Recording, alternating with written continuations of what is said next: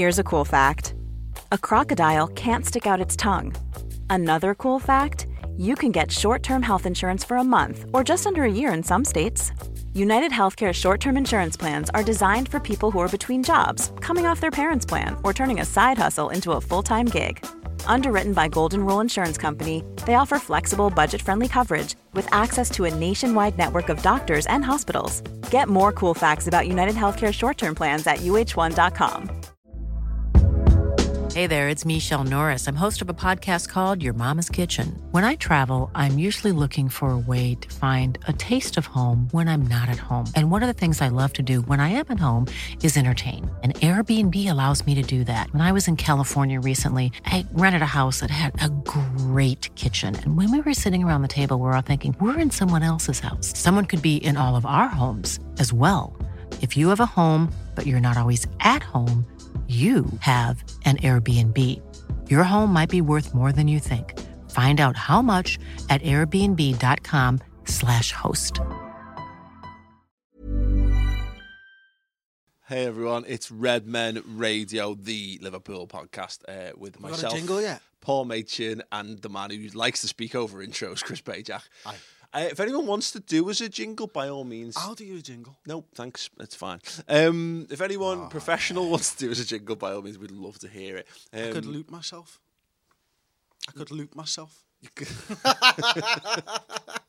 Fantastic.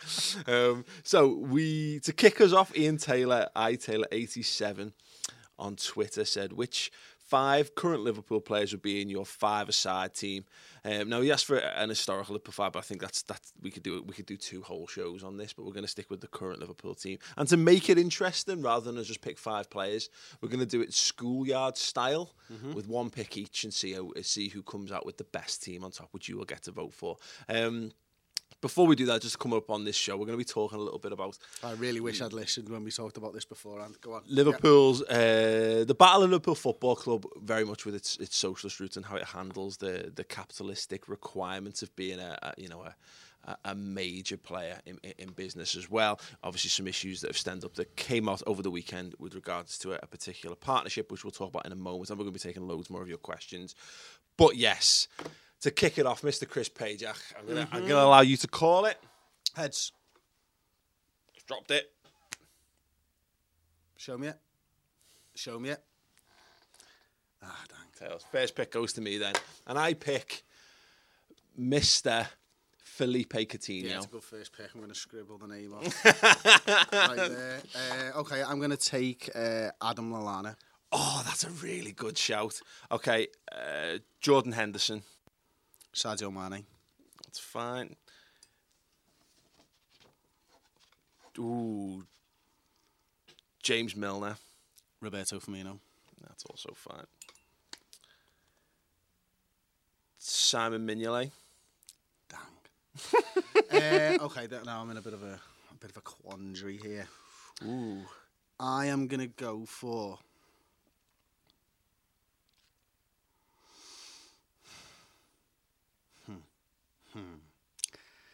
Gini Wijnaldum. Interesting shout. Okay. And I have got the pick of the goal scorers. This is tough because I like my backup option for this as much as I like my first choice option. I'm just going to have to go with Daniel Sturridge. I'll take Danny Wood. That's fine. Now, so therefore, your 5-a-side team is... Danny Ward, Adam Lallana, Sadio Mane, Gini Wijnaldum, Roberto Firmino. Wow. Okay. Mine is Simon Mignolet, Jordan Henderson, James Milner, Felipe Coutinho, Daniel Sturridge. What's your thinking behind that? Well, you just picked as many good players as you possibly can. Yeah, I think when I like to play 5-a-side, I like it when the number 9 drops back and plays and people play off him. So I pick Roberto Firmino for that role. Yeah. He's not the finisher in the side, although he's the only centre forward. I've got Adam Lallana, Sadio Mane, and Gini Wijnaldum. I'm going to score more goals than you. No, you're not, because I've got a better defence. Yeah, that's not really true. It's you true. don't need a defence in 5-a-side. Of course you do. Need... No, you don't. 7-a-side, you need a defence. No. Because this is why Tom's team wins in 5-a-side almost every week. That's not true. Who's winning? No. Who's winning the league in five-a-side? Who is winning the league in five-a-side? And in the office, who is winning the league in five-a-side? You. Who? Right. How many of those games do you play have Tom in your team? Well, if I'm beating him, it stands to reason I win more games than him. Yeah, but that's not to suggest you don't have... That's not to suggest you don't have a good defence in that, because you have Jamie in those games sometimes as well. Jamie has played one time. The point is... And he has played 13 or 14 times and won once. The point is that you've got to have some people, a couple of people who do all your running, who are committed, who are the people who stick the foot in to empower the other people to attack in five-a-side. Exactly, and I've got 4 of them. Who? Roberto Firmino, Gini Wijnaldum, Sadio Mane, Adam Lallana. Next. Right, okay. I'm going to leave it up to the public vote. Who do you think in a game of five-a-side? Just think about it. You do not need... Tom did his team before, and you don't need a centre-back in five-a-side. You do not. Gini Wijnaldum and Adam Lallana win the ball back a lot. Adam Lallana was my most crucial player. I think it was ridiculous that you didn't go for him. The only other player from my outfield team that you've got is Phil Coutinho, because my team would have been Mignolet, Mane, Lallana, Coutinho, Firmino, and there ain't nobody in world football who's beaten that same path. Maybe Barcelona. You only need one guy to be a runny, dribbly guy, and that's Coutinho for me. You can't have too many of them because they get selfish. These are professional footballers playing a 60-minute five-a-side game. I think I'm going to be all right, Paul. I don't think so. I think we'll leave it up to the viewers and the listeners, and the listeners will side with Chris Page, as they always do. Guaranteed because goals. That team there is going to dominate your team every single which way. I think our audience are more educated than that, Chris, and I think they know you need balance in the side. Yeah. And I think you've got goals, you've got your dribbling guy. There is no better five-a-side footballer at Liverpool Football Club than James Milner, because he played in every single position on the pitch. That's a good point. And he'll do all your running for you all day. You'll never get the ball forwards, because Hendo's playing sideways balls. Yeah. Okay, there you go. You're going to get goalkeeper, Henderson. Where am I going to pass it to? Back to the keeper, back to Henderson. And I've got our best shot stopper. And then Lallana comes in, nicks the ball, scores a goal. Danny Ward's too big to play five-a-side. That is probably true of Mignolet too. It's not. Why? Because what are the difference in height? About 2 or 3 inches. Come on. True. 2 or 3 inches in a five-a-side goal's not making much difference. It is. It's very difficult to get down. Simon Mignolet's our best shot stopper. He's not our best shot stopper. He is. Danny Ward is. He's not. Danny Ward is 100% our best shot stopper. He's definitely not. Listen, let everybody else decide. Let everyone else decide, because I've won that one. I disagree. I think you've overcommitted to attack. Not at all. So to completely shift in tone, then you spoke to a guy at the match, Chris, who's something that's brought up. We've had a couple of really good emails on things in recent weeks, and I like to draw light to things, particularly when I've had no understanding or no knowledge of stuff. But do you want to just fill me in on this? Yeah, so I sat next to a guy at the match called Ben, who had a Tibetan flag with him and was protesting a partnership that Liverpool have done with a company called Tibet Water Resources Limited. They're the official regional water partner for Liverpool Football Club. This deal was done quite a while ago, and I don't know how much money it's worth to Liverpool. That should be noted. But Ben had some really interesting stuff to say to me, and I asked him for some more information, because I'd seen the petition, but it was one of those things that I kind of glossed over, if I'm honest, and that's a failing on my behalf. Yeah, I had no knowledge this was a thing whatsoever. Well, there's 28... not even the partnership. I'd not even noticed that the partnership was such a thing. There's 28,000 people have now signed this petition for Liverpool to drop the sponsorship with TWRL from now on, we'll call them. Now, he sent me over a load of information on not only the partnership and different bits and pieces from Twitter. And so the Independent picked this up at the weekend. The Independent have picked it up, the Financial Times, CNN. There's a lot of big news sites out there now who are talking about this. But I asked them to send some information, because I've digested as much of that information as possible. I've obviously passed it on to you, and you've had a look into it as well. Where it really stems from, though, is the Chinese occupation of Tibet as a country, which happened, I believe, in 1950. So it's been occupied now for the best part of 70 years. Yeah.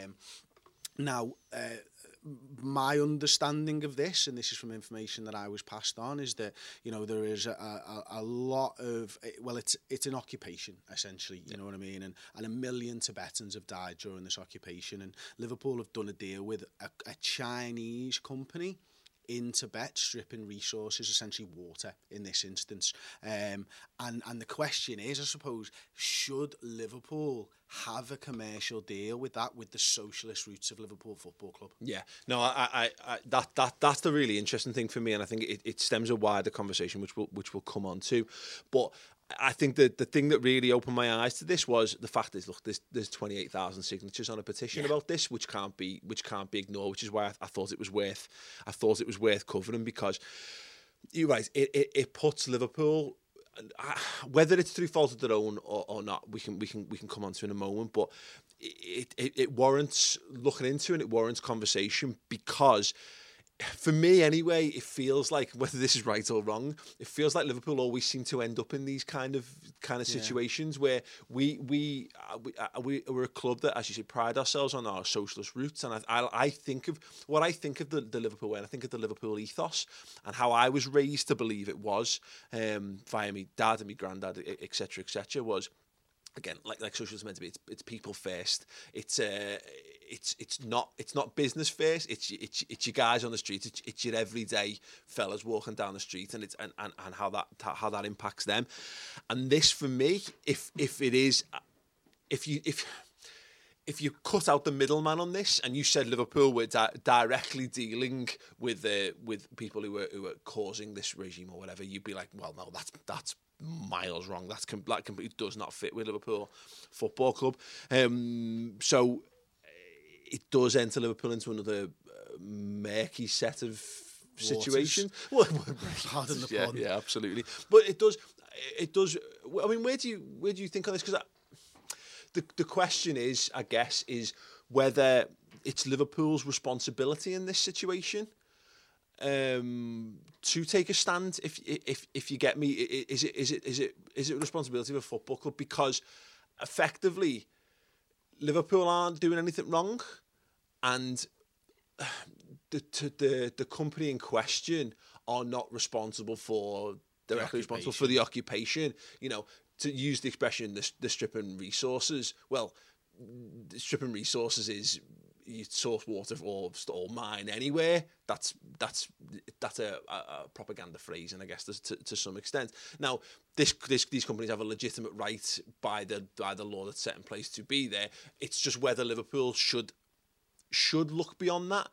And I think we both agree on this, that I'd like to think that Liverpool would be the kind of club that would look beyond this. I think so. I think, listen, you know, I've only really looked into this since the weekend. Mm-hmm. So, you know, if I make a couple of mistakes along the way while I'm talking, then please forgive me for it, because, you know, I'm not somebody who has protested free Tibet for 30 years. Yeah. You know, I've found information, and I've been handed information. I've read that information. I've digested that information.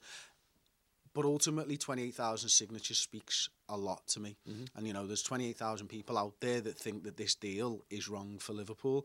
And from the surface, I do believe that that's the case as well. Mm-hmm. Because, you know, the way you get down these sort of internet wormholes sometimes, don't you? And you end up, start off on Facebook sometimes, and you end up a mile away from Facebook reading about a cat's left paw for some reason, you know, and I ended up down one of these. It's a very strange example, but carry on. I don't know why I said that. I think it's because your left hand looks like a paw. Anyway, so I ended up reading not only about TWRL, but about the Free Tibet campaign and stuff like that. Now, my views might be slightly clouded because I felt quite emotional reading about that. I felt quite emotional watching some videos about that. And, you know, whether that is directly linked to this deal or not, it stirred something up in me that made me think, you know what, if I'd have known that and I was entering in with that business in China, I would have had real reservations about moving it forwards. Mm-hmm.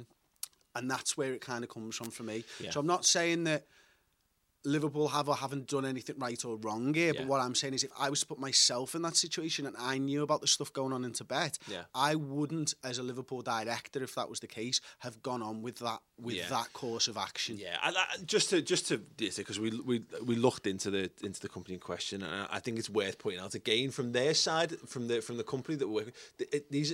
There's nothing illegitimate about what Liverpool are doing here. There's no illegitimacy in the deal. There's no dodgy. This is not like some dodgy sweatshop company that Liverpool are working with, and we've seen that in football. I want to come on and talk a little bit about that. Actually, there's a perfect example of this, in fact.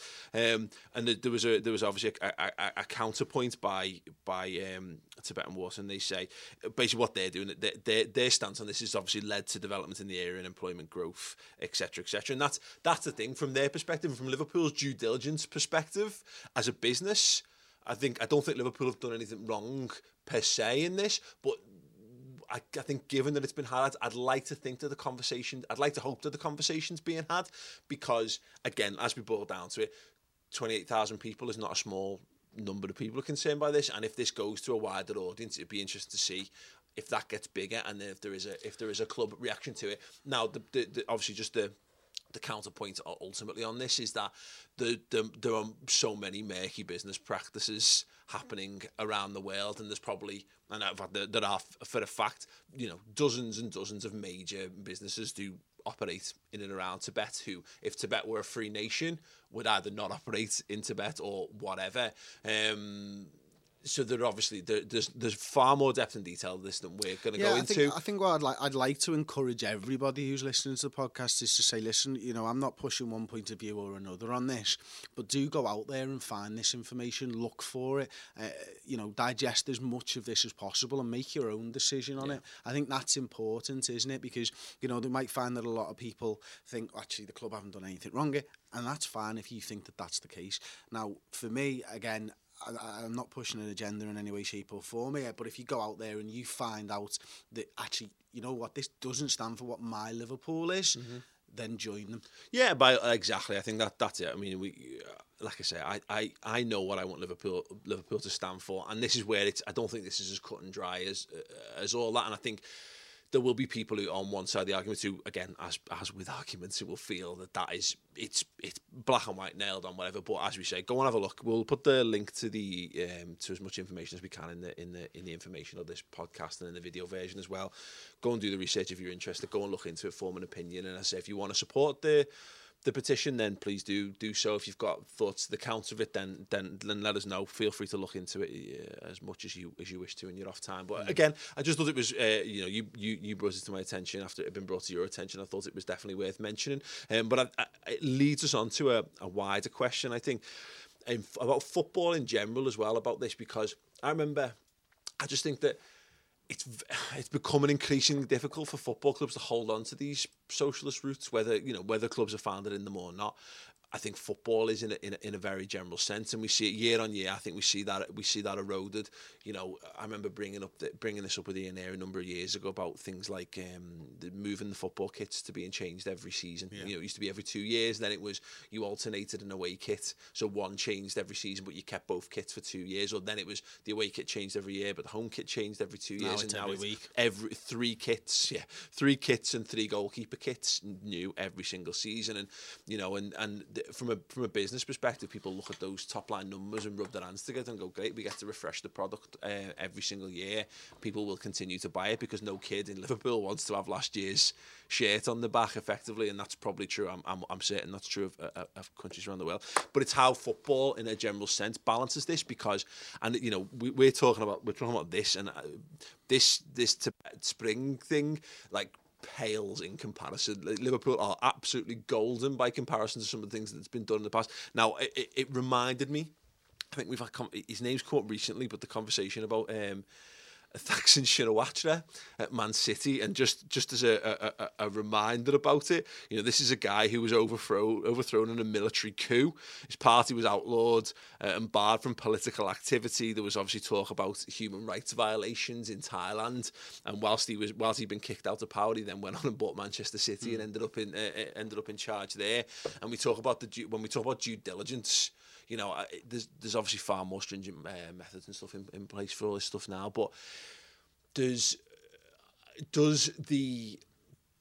I think this is less of a problem these days at the true top end clubs, because I think you can cherry pick the deals that you're after to some extent. But when you're looking at these clubs who are desperate to catch up, I worry that there's going to be more and more clubs entering into dodgier and dodgier circumstances in the chase for dough. I think you're right, and unfortunately, what football needs is a governing body who can govern this. and I don't think football's got the governing body who can govern this.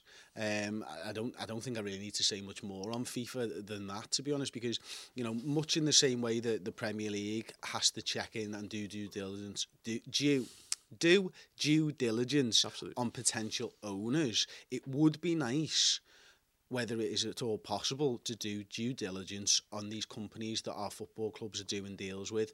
And, you know, but then it is who monitors the Premier League and who monitors this and that, and there's ultimately football needs a government body that is down the straight and narrow, and until FIFA sorts itself out, none of this is ever going to sort itself out. Yeah. But interestingly, just as a counterpoint, I wouldn't say that I agree with the kits changing every single year and stuff, but there are now newer technologies in football kits that we don't consider. So, for example, if Liverpool decided against the odds that they were actually going to keep a kit for 2 years, they might actually fall behind everybody else. And it's much the same way that, you know, you have those sleeve sponsors on the left. Well, if everybody sells them for 20 million on your shirt sleeve and you don't, you fall behind in monetary value. We've never really talked about the sleeve sponsor. Where do you stand on that? You know what? I don't care. Yeah. Quite honestly, I really couldn't care less. I mean, I don't see it on the football kit now. I saw it when the images came out. Yeah.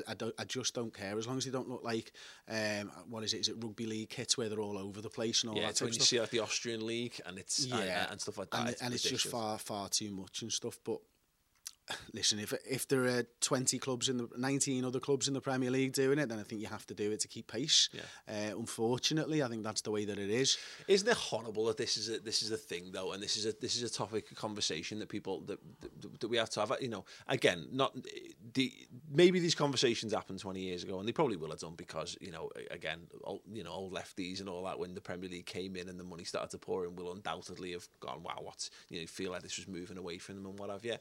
But I do feel like we all know so much about the business side of football. It's mad, isn't it? We shouldn't give a damn. Yeah, I mean, again, I suppose if everything's running smoothly and you're winning and you're top, either you turn a blind eye to things that aren't right, or you're just genuinely less concerned about things because you get to focus on the football club. Whereas I guess when things aren't running right, we've used this analogy before, but when you go in to pick it, you're looking for faults in something.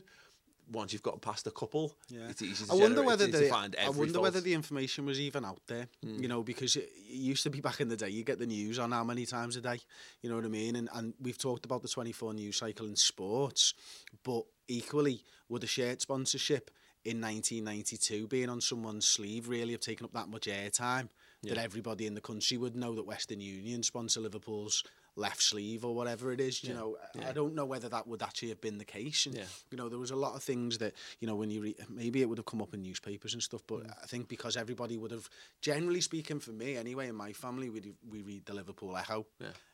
You know, there wasn't much stuff going on in the Liverpool Echo that was around the rest of the country, but you two tend to see a lot more nationwide news than I think I was privy to when I was growing up. I suppose we're probably just more socially aware as a people as well, you know what I mean, because of all this stuff, because so many of these things are highlighted, and maybe that's it. And maybe, you know, I think that's definitely a good thing, and maybe this is one of those things where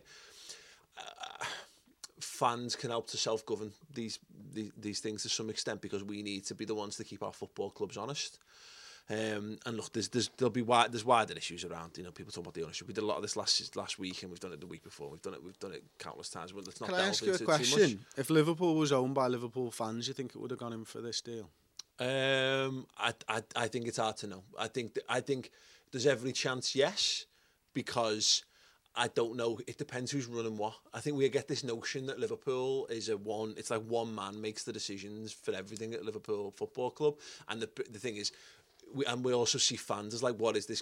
Like a collective of fans would be making we clearing every decision. You'd be getting business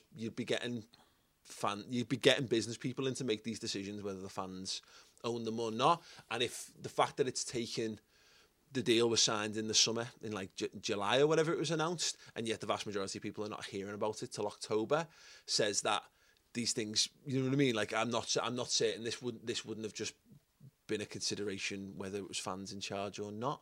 I'd like to hope that it wouldn't. Yeah. To be honest, I'd like to hope that there would be a mechanic in place whereby in a fan-owned football club, the commercial team, for example, would come to whoever it is, the committee, and put it towards the committee, and the committee would then let everybody else know about it, and there'd be some kind of group decision made. I think it's a wider question of what fan ownership would look like, because yeah, God, we have this already in various areas of business where you do when decisions are tabled and taken by committee. That imagine if you had that for every single facet and every single question that was asked at a football club. You'd imagine that if fans were owned, it would look largely like it looks now. You'd have your board, and you'd have votes taken on the major things, but you'd still have a CEO, you'd still have a managing director, you'd still have all these guys would still be in place.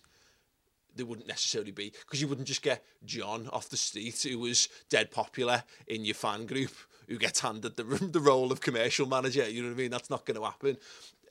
And I guess it comes back to the point is that Liverpool there's no way Liverpool don't do due diligence on these things one way or the other.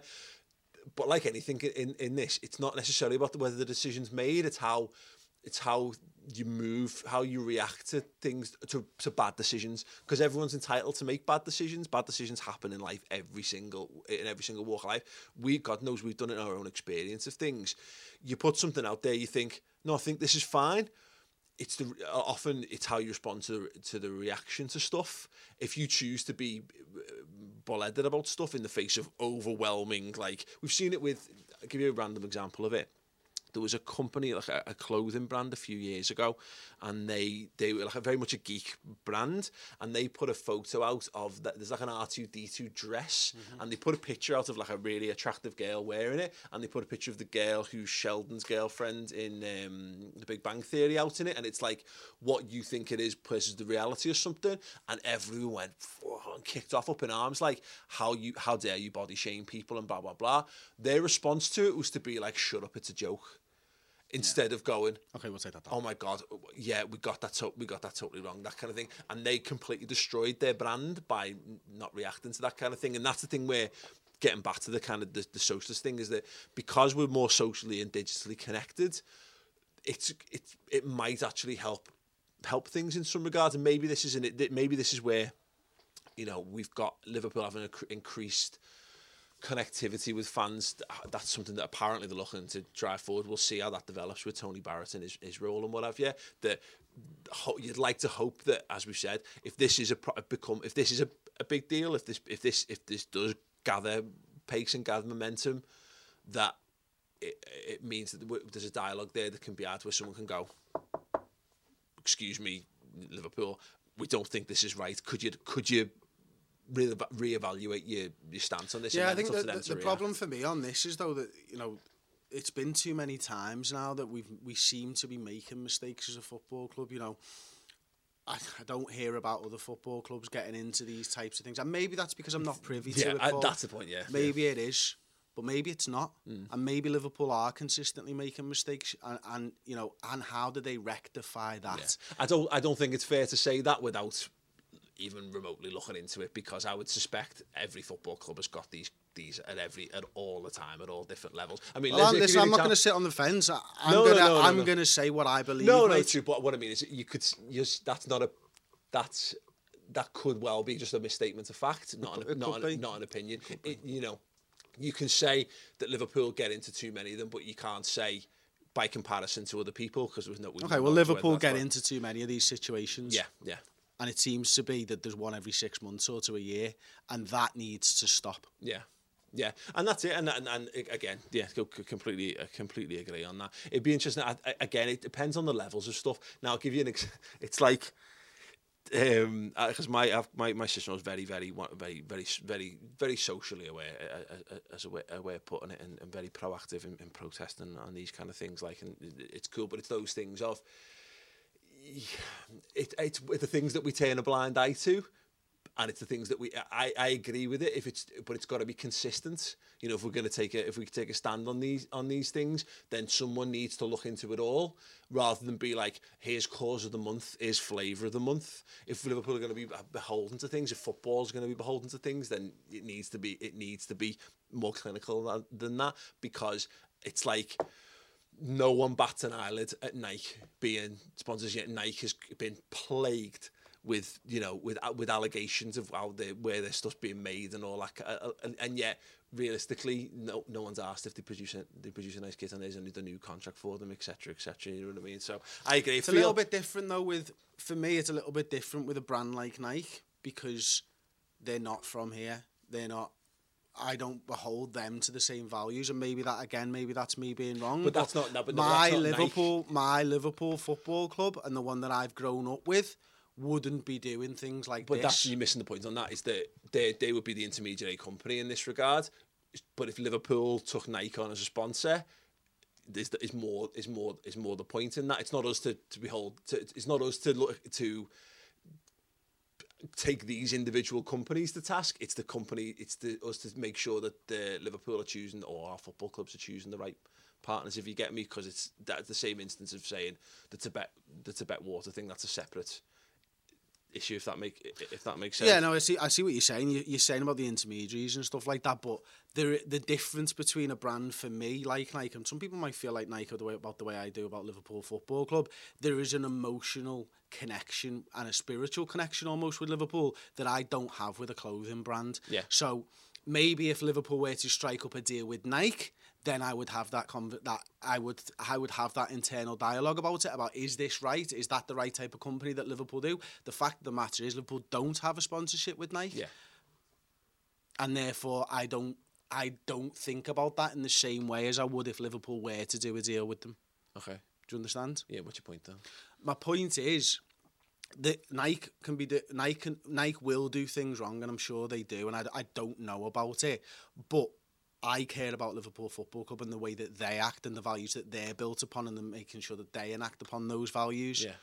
Now, I don't understand the connection between Nike and Liverpool in that regard. I'm using Nike as an example of a company that you could work with as a football club, not about your emotional investment in the football club. That's what I'm saying, and I'm saying that's what I've just said. If Nike were to do a deal with Liverpool, then I would have to look at that deal and go, actually, is this something that I want Liverpool to be involved in? Yeah, I said that 2 minutes ago. Yeah, no, my point is more that the emotional connections are relevant to this. The point is more, Nike was just an example of a company, is that we need to make sure that if we're doing this, when we need to, it should be an all or nothing situation. Exactly, and I agree with that 100%. Exactly, we should be looking into every single company that the club works with to make sure that it's fair and balanced. What I don't want it to be is, like I say, I've said it before, the flavour of the month. Someone's highlighted it, because here's the problem with social awareness, is that everyone dives on hashtags and everyone dives on whatever the cool thing at the moment is, and it's whether it's changing your avatar to have the French flag behind it or whatever. If it's a real thing and people genuinely care about it, then let's make sure that we do it properly, because I think it needs to be consistent. I think we're more likely to be heard if it is a consistent thing. You know, if that's an open dialogue, if people are literally going to go and do, and people are going to look into it and check out everything, it needs to be a dialogue between whether it's a supporter group, or whether it and therefore within the club, to make sure that is that to make sure that is that dialogue. I mean, I think that would be very interesting to see if Liverpool would be interested in doing that, because I think that what would be required is, and I think this is what Liverpool should do, if I'm perfectly honest. Liverpool need to define what the club's ethos is for me, because I think that's been lost over the years. And we all throw butchered Bill Shankly quotes out left, right and centre to save whatever it is we're looking to do. Bill Shankly wouldn't have liked this, but don't stop. Even on a budget, quality is non-negotiable. That's why Quince is the place to score high-end essentials at 50 to 80% less than similar brands. Get your hands on buttery soft cashmere sweaters from just $60, Italian leather jackets, and so much more. And the best part about Quince, they exclusively partner with factories committed to safe, ethical, and responsible manufacturing. Elevate your style without the elevated price tag with Quince. Go to quince.com/upgrade for free shipping and 365-day returns. Quality sleep is essential. That's why the Sleep Number Smart Bed is designed for your ever-evolving sleep needs. Need a bed that's firmer or softer on either side? Helps you sleep at a comfortable temperature? Sleep Number Smart Beds let you individualize your comfort so you sleep better together. J.D. Power ranks Sleep Number number 1 in customer satisfaction with mattresses purchased in-store. And now, save 50% on the Sleep Number Limited Edition Smart Bed for a limited time. For J.D. Power 2023 award information, visit jdpower.com/awards. Only at a Sleep Number store or sleepnumber.com. Hiring for your small business? If you're not looking for professionals on LinkedIn, you're looking in the wrong place. That's like looking for your car keys in a fish tank. LinkedIn helps you hire professionals you can't find anywhere else, even those who aren't actively searching for a new job but might be open to the perfect role. In a given month, over 70% of LinkedIn users don't even visit other leading job sites. So start looking in the right place. With LinkedIn, you can hire professionals like a professional. Post your free job on linkedin.com/people today. Let's stop speaking for Bill Shankly. God rest his soul. Let's work out what of his Liverpool that we think represents the core ethos of the football club. Let's have that up on the wall. You know what I mean? Let's have that up in the dressing rooms. Let's have that up in every sub office and every room and everywhere. That should be the front and centre. This is what Liverpool Football Club is. When someone says to you, what does the pool represent? Here you go. Here's the edict. Here it is in a nutshell. You're into that, great, and then that allows us to hold Liverpool. I think that's the right course of action. I think there are a few key things that Liverpool do stand up for, and one of the things that Ben highlighted in his email to me is our brand is synonymous with struggles for justice. Yeah, and that regardless of whether it's written down or not, is one of those core ethos points. Yeah. And as such, for example, Liverpool fans are very socially aware. We've talked about that before. I agree with you in what you're saying there is that every deal needs to be looked at in these certain ways. For example, if there's a Sun reporter or if anybody's got links to the Sun, Liverpool fans know about it straight away because people care about that. Yeah. And I think that it should be taken from just a niche little thing. Like I say niche little thing, I did mean no disrespect whatsoever about a newspaper and the editors of the newspaper and all that. It's not niche at all. It's huge and it's massive and everybody should know that. I think that, but it also should be applied to everything that Liverpool Football Club exactly. do as well. And I think, as I say, I think this is where I think this should be it won't. It just does. It's a few of us in a room talking about football, but it would be nice. And I wonder whether whether it would aid Liverpool's ownership or whether it would be something that would clear things up for me, because people say that Liverpool's ownership don't talk enough and they don't set things out. They react to things as and when it happens. Like statements about Coutinho, statements about Van Dijk. They're reactive things. I would really like it, and it's a daft comparison, but my wife's a primary school teacher. When you get a new class in, there's the class rules, and you effectively almost you do a class contract effectively. And what you say is, here's what we expect from you. Here's the behavioural code, and here's how we expect you to behave, how you interact with each other, and how when you leave the school, how you represent the school going forward. These are the core code. This is the core code of conduct for this school, and I think Liverpool would benefit immeasurably from having, and look, maybe it exists, but it probably only exists because I know when they do press releases and stuff like that, there's a little guide to where things can and can't be published and stuff like that. But for me, like I say, this should be on a stone tablet behind the cop. Agreed. And you can see it, and you buy into that belief, and that's because that for me ties into. I think I know what it is. I've got it's like an intangible thing. It's a tip of the tongue thing that I feel I've got a general grip of, but it's nebulous to me. It's not something that you can grab on. It's not something you can hold in the palm of your hand and show to someone. It's a bit airy-fairy. It's got a little bit of romance to it. It's got a little bit of poetry in there or whatever. It could do with being something condensed down, and as corporate as it is, it needs to go in a tweet, Paul. It needs to go in 140 characters so people can retweet that. Let them have 280. But if honestly, it sounds daft. But then if you then can't fit it on a lunchbox, what do you know what I mean? Yeah. You failed effectively. Yeah. But then, something I would like, moving forward with all this, and hopefully, if this is a serious growing concern and it gets a genuine movement behind it, I'd like to hope that Liverpool will react to it, and if not, I'm sure we'll see a fairly robust response in the weeks and months to come. But as I say, just going back to the top issue, please do, if you want to know more about it, please do go and read up. You'll be, if you've got the time and effort to dedicate yourself to it, you'll be able to understand this situation and the nuances behind it far more than we can ever represent in a podcast, particularly one where largely there's loads of daft, off-the-cuff, irreverent jokes and humour between two fellas who've known each other for 20 years. But yeah, good, and hopefully things moving forward. If there's anyone from the club listening, I'd like to hope that you it's something that you can push forward. The Liverpool code, the Liverpool ethos, whatever it is, define it. Let us know it. Let us debate on it. Let us talk about what it means to us. What do Liverpool mean to us? Let us tell you what it is. Let us, let us help. Let us help you shape it. Well, I'm bang up for that, and I'm sure everyone listening will be as well, because we'll all got our own ideas. Let's do a Venn diagram.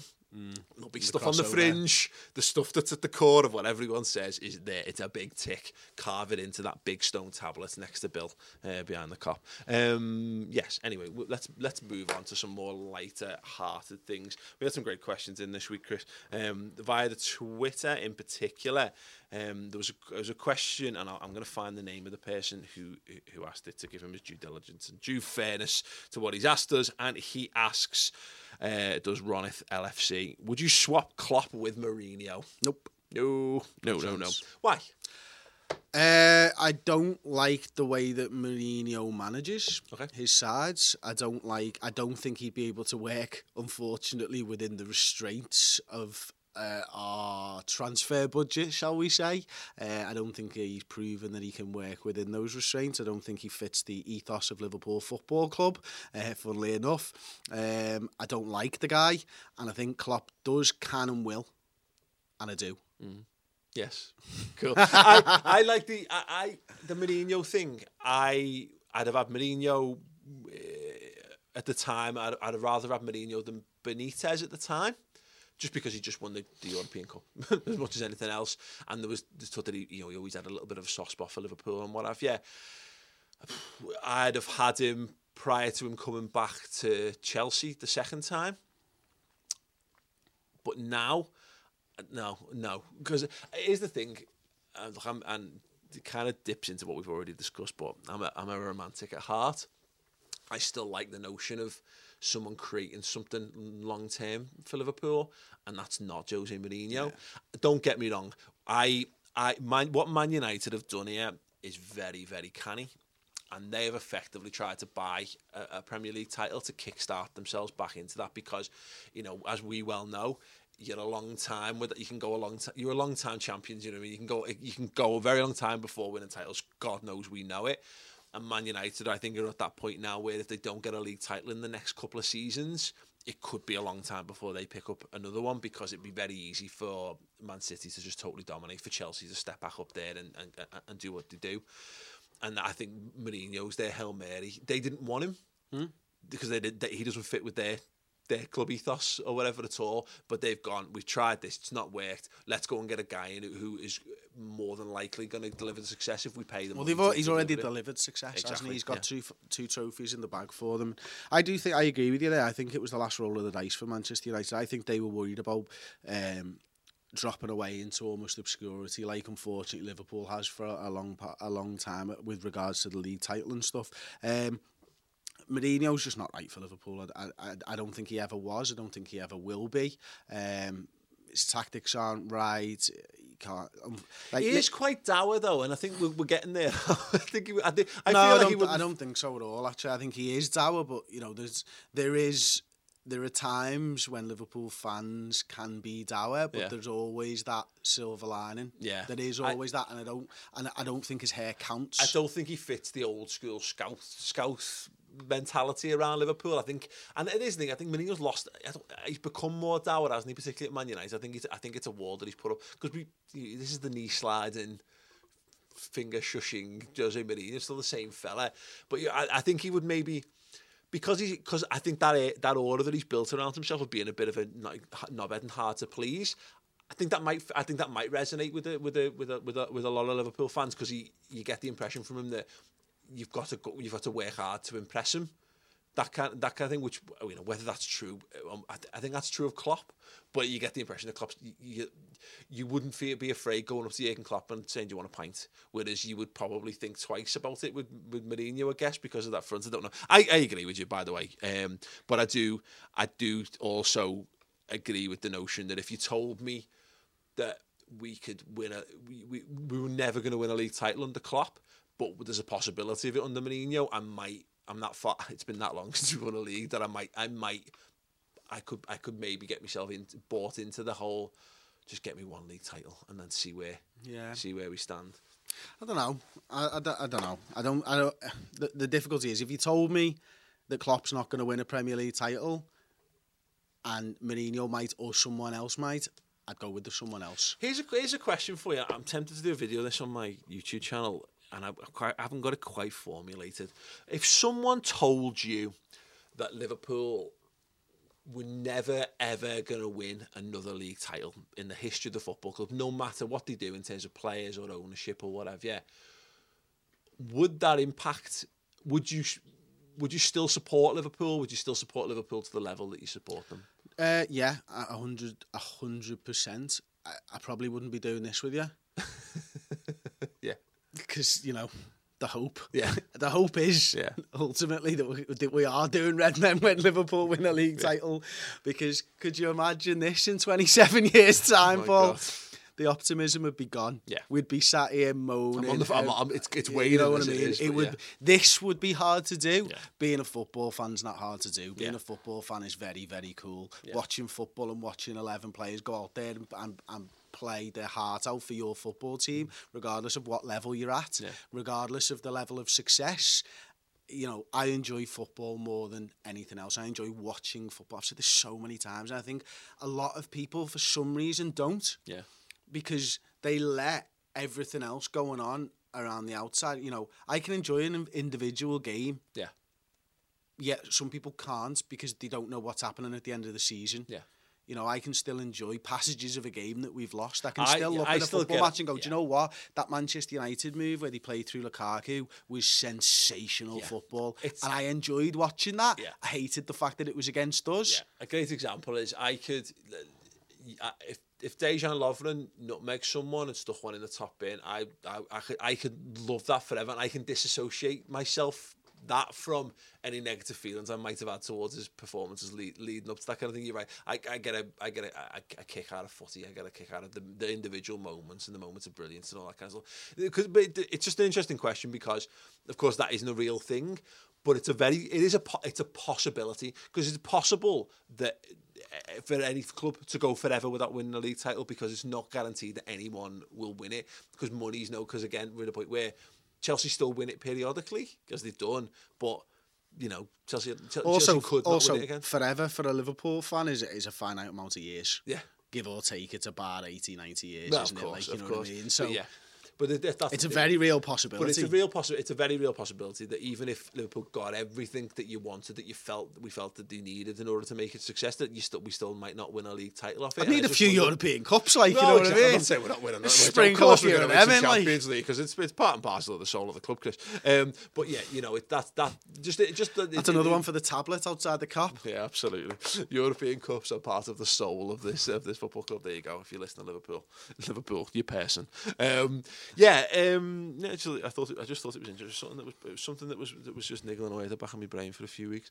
For me, again, as you say, I think it would be harder if you knew you weren't going to win the league. If that hope was stripped away from you, I do wonder whether you'd judge it differently. You'd probably still watch it, but would you probably just go to cup games? Yeah, fuck the league campaign. What would you go for? What would you go for? You'd have to go for those game-on-game results. You'd have to go for the win, for the individual wins, wouldn't you? Listen, some people can compartmentalise better than others, can't they? Yeah. And I think those people would probably be more up for it than the others. Yeah. Great question here from the Football Gram. It says, why doesn't Klopp play two up top and chance the formation from time to time? Do you think he's too stubborn in his tactics? I think that's two questions. It was interesting enough. I had a chat with Baz from Toffee TV this week because he was complaining, bemoaning Everton's situation at the moment, which made me feel better about life. And he was saying, look, they just need to go two up top. He said, at some point, someone decided that you could only play one striker.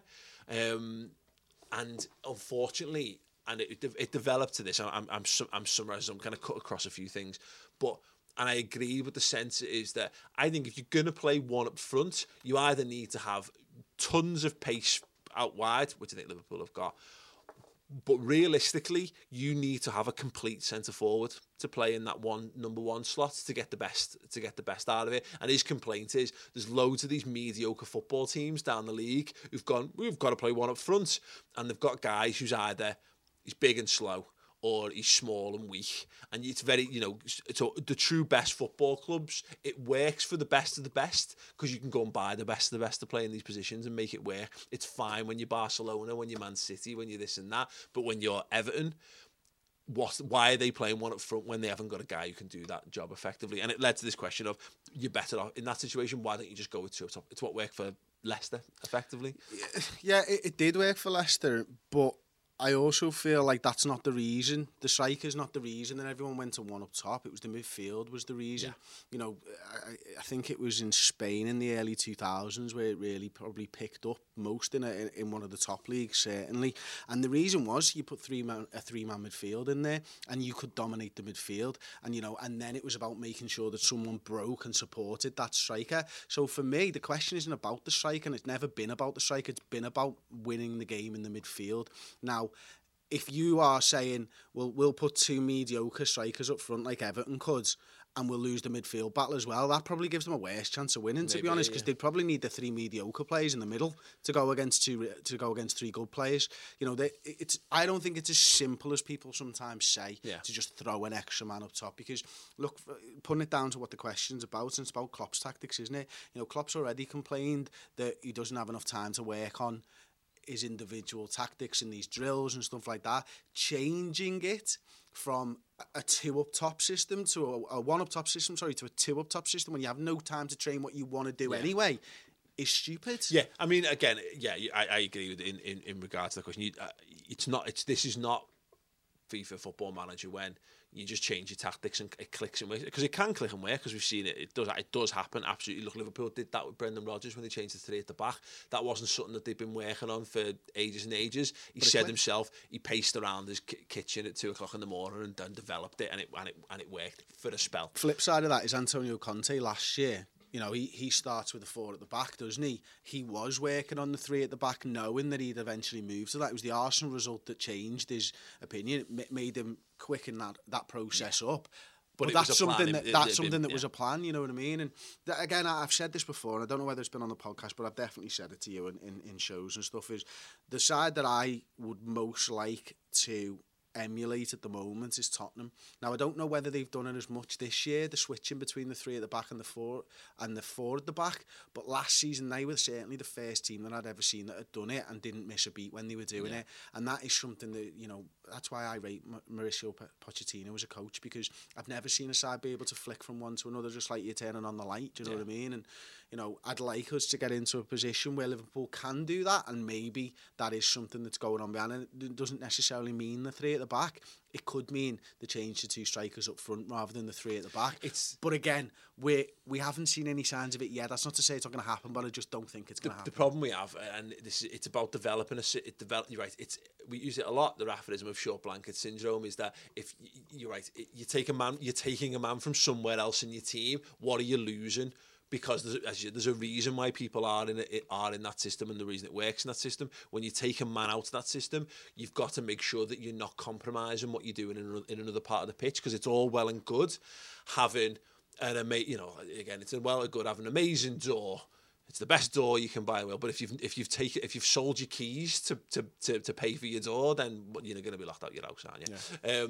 But that being said, we've seen some success with this. We saw this in the League Cup season before last. Origi and Sturridge playing up front, scored goals galore against Southampton, and I think it's worth 2 years ago. Yeah, I think it's worth pointing out that the last truly good Liverpool side was 13-14 with Sturridge and Suarez. We went to the Diamond, didn't we? Sturridge, Suarez, and Sterling as a pseudo front three, and we were such a threat in that, and particularly. Do you remember how that ended though? Oh no, completely, because of inevitably. Crystal Palace figured us out. Defences catch up. Yeah. And that's the struggle. Well, not defences, more attacks figured. Teams, whatever. We were too narrow with that formation. Exactly. We used to get murdered down the flanks. Exactly. But people knew how to stop us as well. And, Mourinho did it, didn't he, where he crushed the middle of the park, and that's where the parking of the bus thing came from with Liverpool and the two banks and the low block and all that type of stuff as well. So you get almost a grace period with one of these changes, like sometimes you get with a new manager and stuff, don't you, where it just all seems to click and everything seems to work, and it's about making sure that you can consistently produce, even when the greatest attacks in any sport are the ones where the opposition know what you're going to do. Yeah. And can't stop you. Well, and that's what Liverpool have to. For me, that's what Liverpool have to strive to achieve. Yeah. Because there is no answer for that. Yeah. And I think, in fairness, like you look at what we're okay. I think, and why I think we're okay with what we've got, because as mentioned at the top of it, because we've got pace and guile around. Let's say Roberto Firmino, for the sake of argument. Here's the thing. There'd be no point in us buying just a goal scorer to play centre forward, because I'm not sure. Let's just say a Jamie Vardy, for example. I'm not sure he necessarily fits. He's probably not the best example, because he puts so much work in anyway.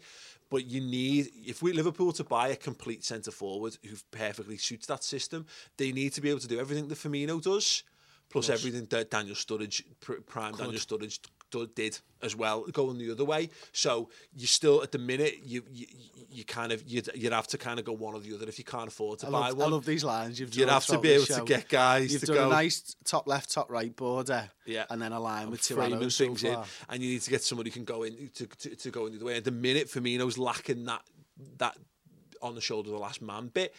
We've talked about it already. Maybe Solanke becomes that in time for Liverpool. But I don't think. I think as far as a solution to the problem, it's okay. It's just inevitable that because we're not free scoring goals at the moment. You've got to look to what solutions are. And I don't going back to the question, I would like to see us find a solution to that, because I think Daniel Sturridge plays better with another person, because we don't have that one guy who's the perfect solution on his own.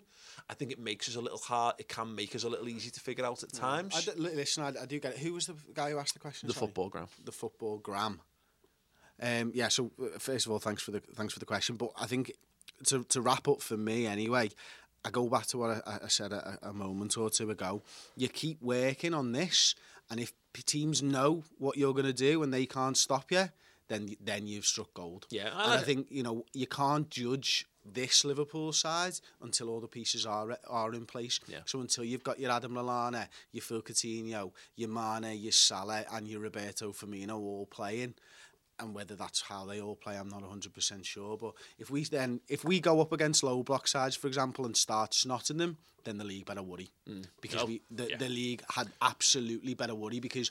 What do you do then? Yeah. Do you attack us? Yeah. Because if you're just going to get beaten 4-0 when you sit in low block, it's about changing the mentality. What on earth are they going to have to do? This is what we had in 13. That's why, for me, just keep striving for perfection. We had this in 13-14, didn't we? We created that fear factor around ourselves, and unfortunately, we haven't rekindled that since the back end of last season, really. But it only takes a couple of results.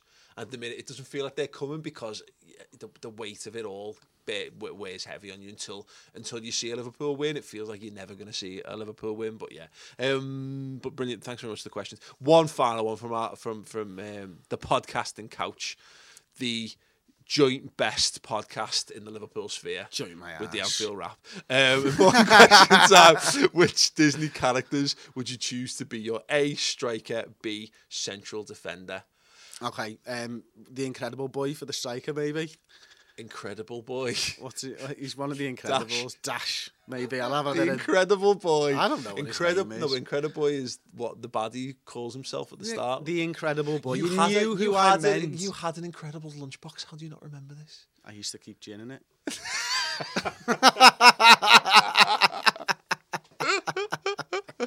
and your thong. Yeah, donkey dick thong. That's true. That's also true. Wow. Those builders. Tom doesn't want to know. The builders at the Britannia pub got an eyeful one night. Yeah. For another day. No, doing it now, Paul. We've started. It might never come up again. So I used to manage the Britannia Inn on Riverside Drive, as no one will know, but now you all do. And we were getting the kitchen floor relayed, and I decided, and it was getting relayed overnight and stuff, so I decided to just stay up late and drink all through the night, because I lived above the pub and stuff anyway. I drank a little bit too much, and I ended up in my donkey dick thong running around the kitchen as they're trying to lay the floor, and then I passed out. Wow. Fantastic. If any of the builders from that day are listening, please do get in touch at the Redmen TV on Twitter. So my immediate thoughts on this, you've opened They probably do listen to the podcast but don't watch the videos. And maybe now deaf. Just out of not again! Self-preservation. I've just gotten rid of that image. Yeah, absolutely. So my immediate thoughts on this was like, I think, your stock standard Disney characters, your Mickey, your Donald, your Goofy, and I'm not sure any of them would be fit. So you've opened up a world there of picking the Disney movies, which I think is an absolutely tremendous shout, because Mr. Incredible at centre half. He's sorting all your problems out there. He's big, he's burly. He looks like a Sunday League centre half already, because he's a proper groch. I used to play Sunday League with a fella like that. I was like 15, 16, and he was in his 40s, and I loved playing with him because he was like an alehouse Sammy Hippier. It was great. John Taylor. I don't know if he's a Liverpool fan. He's listening. Great man, great centre half. Who'd your forward be? But then? me forward, I feel maybe like an Aladdin. I think he's got, like, again, he's nippy, he's got pace, he's got agility. I think he's going to get into space. Maybe he's more me attacking mid, me Coutinho. I don't know now that I think about it. Quidditch man, wouldn't he, really? Quidditch? Yeah, it's a Harry Potter thing. It is a Harry Had mentioned Harry Potter it's for been a while since we had a Harry Potter reference on the podcast. That's it. I think a reasonable. Who would be your centre half? When I said it, I was thinking Mr. Incredible, and I didn't know his name. I did know his name. I just didn't know the lad's name. Okay. Luke Skywalker, he's a Disney character now, isn't he? He is now, isn't he? Yeah. I'd have Darth Vader at the back and Luke Skywalker up front. Yeah, you wouldn't go against Darth Vader, would you? Boom. There you go. Choke the life out of you. Exactly. Mourinho style. Yeah, exactly. Yeah, maybe he wouldn't suit our defence.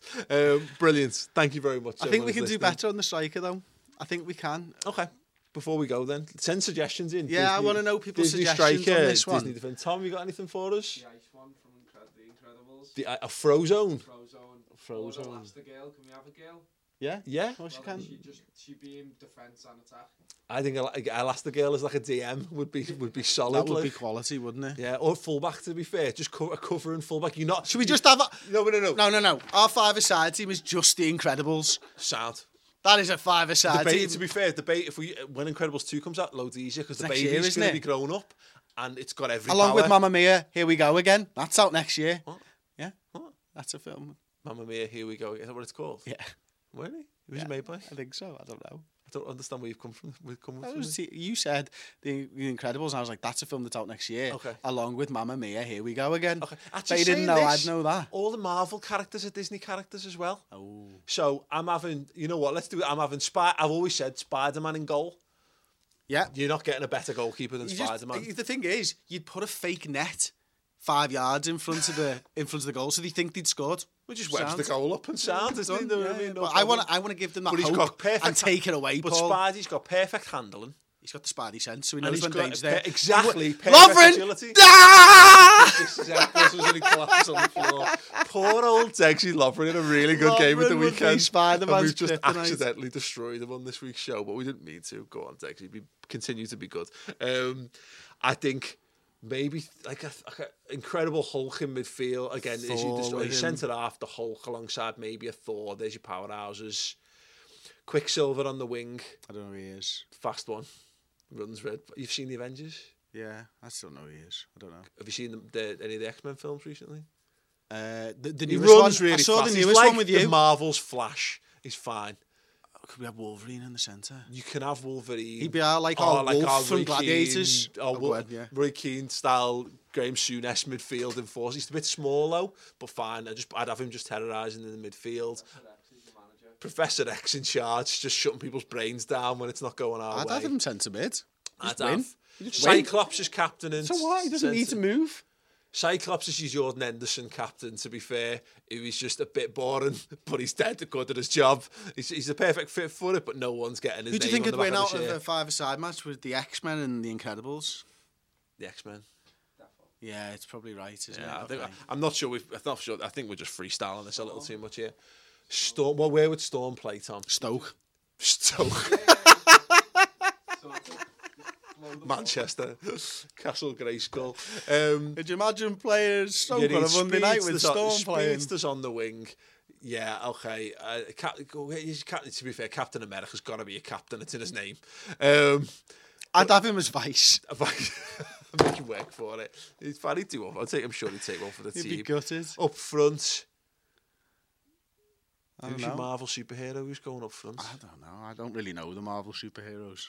Let us know by tweeting in at the Redefine TV. I should know. Superman's DC, is he? Yeah, Superman's DC. Don't even ask the question. How dare you?